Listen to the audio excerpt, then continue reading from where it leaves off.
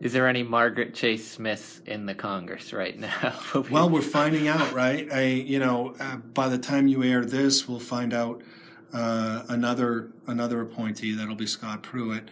My sense is that he'll probably get confirmed very narrowly. You've got a person running, looking to head an organization that they've actively opposed at every level.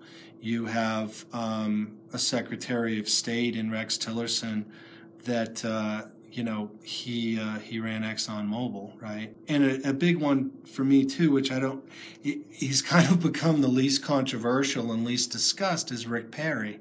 Now, Rick Perry, of course, was governor of Texas and very famously, couldn't remember the Energy Department as being the other one that he wanted to eliminate, but now he's looking to be secretary of it, and they'll be voting on that soon enough. But, you look at Secretary Munoz, who was, head of the physics department at MIT.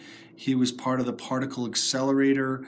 This is a big brain guy who was our former Secretary of Energy. Before him was Stephen Chu. Again, another PhD Nobel laureate. This has not been, and this speaks across party lines, this has not typically been somebody that is a politician, right? It has been somebody that understands not only energy issues, but a lot of people don't realize that 2/3 of the Department of Energy's budget is on nuclear weapons. Nuclear weapons, I mean, that's kind of a big deal, right?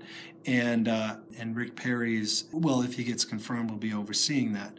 And that's going to be pretty difficult, particularly, when President Trump has made it very clear that he's very open to, and in fact may encourage, a new arms race. The Secretary of Energy tends to be a huge advisor in that realm, and it has not gone in the past to somebody that is a politician. You need a scientist and somebody that understands the technology, whether it's the storage of nuclear waste or anything else. It's very concerning to see the folks that are surrounding the president for lots of ways going forward. Well, you did say that we're going to survive this, knock on wood. Yes. Thank you, Adam Cote, renewable energy entrepreneur, attorney, a passionate lover of Maine, and advocate for energy independence. Thank you for coming on WMPG Tuesday Night Talk Radio. Thanks for having me. I enjoyed it.